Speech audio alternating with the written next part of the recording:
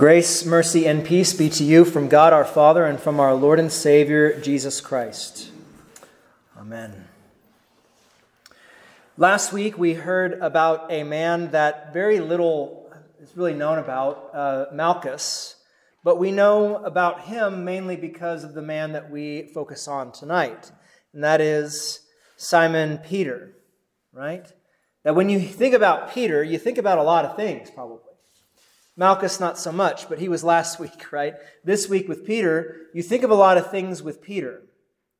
A lot of good, a lot of bad, and you have to ask yourself, which is worse or which is better, right? Sometimes when you see a person's life laid out on display like St. Peter, you have some luxuries afforded to you on this side of his life. Being able to look back and see what he did right and say, "Attaboy, Peter." Be able to see what he did wrong and say, "What a shame. I would never do something like that." Right? But we have the benefit of hindsight.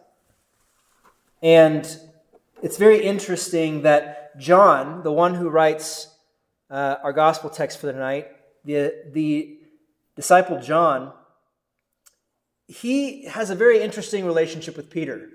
Last week we found out that, according to John, Peter was the one who struck the high priest's servant and cut off his ear. All the other gospel accounts don't mention who did it, but John did, right? And there's also this bit of a rivalry and also a bit of a brotherly relationship between Peter and John. And John seemingly reveals a lot of things about Peter. But one thing he does not reveal is in this text, unlike Mark and Luke, John says nothing about Peter and how he feels after the rooster crows. He doesn't say anything. That in the other gospel accounts, they'll say that he went away and wept. He went away and wept bitterly because he remembered what Christ had told him. But here John is just interested in the facts, on history, on truth. He knows that whoever reads this, whoever hears this, will understand what it is to betray your Lord. That our feelings aren't really necessarily, we don't really need to read our feelings into this. But it's interesting because John includes something else in his gospel. He includes something later on in chapter 21 where Peter has denied Christ 3 times. Jesus, after he is resurrected, he does a threefold reinstatement of Peter by asking him, "Peter, do you love me?" Right?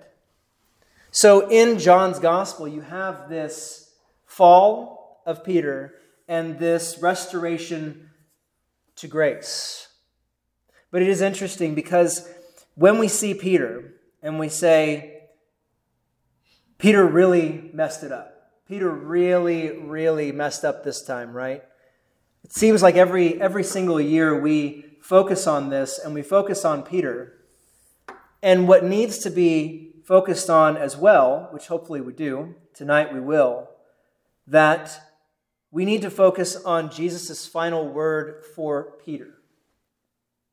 That in the end, for Peter, just like for us who trust in Christ, the last word is not guilt.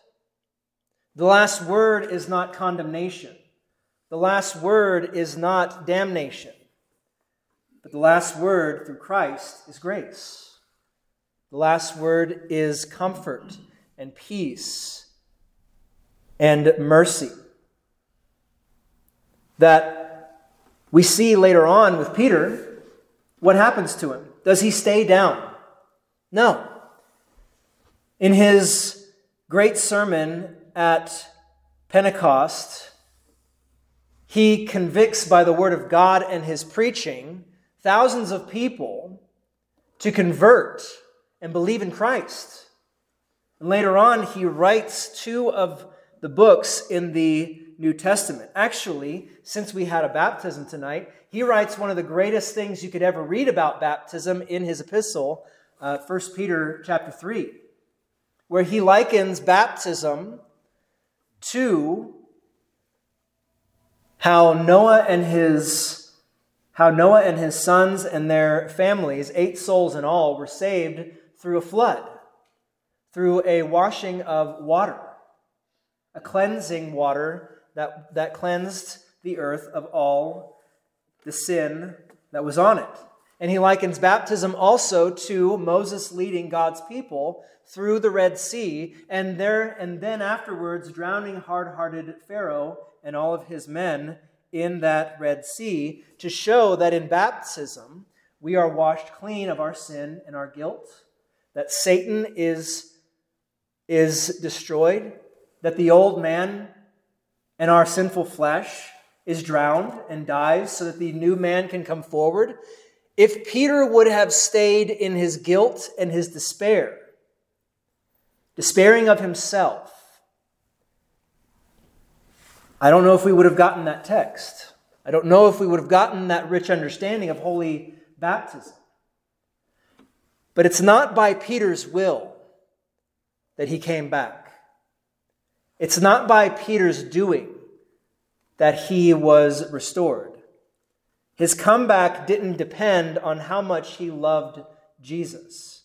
His comeback didn't depend on what he did for Christ.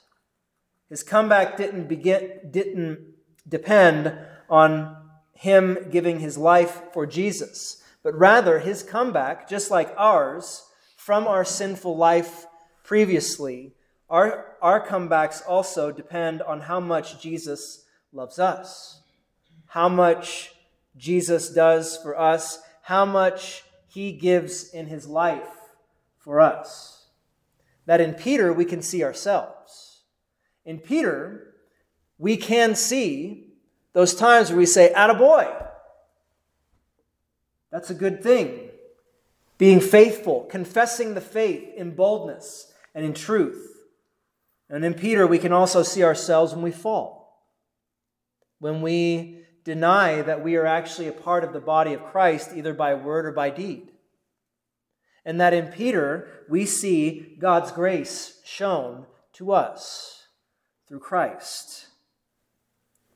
That Jesus' final word for Peter is not guilt, but grace. And therefore, for us, it is that same word, grace and peace. And the peace of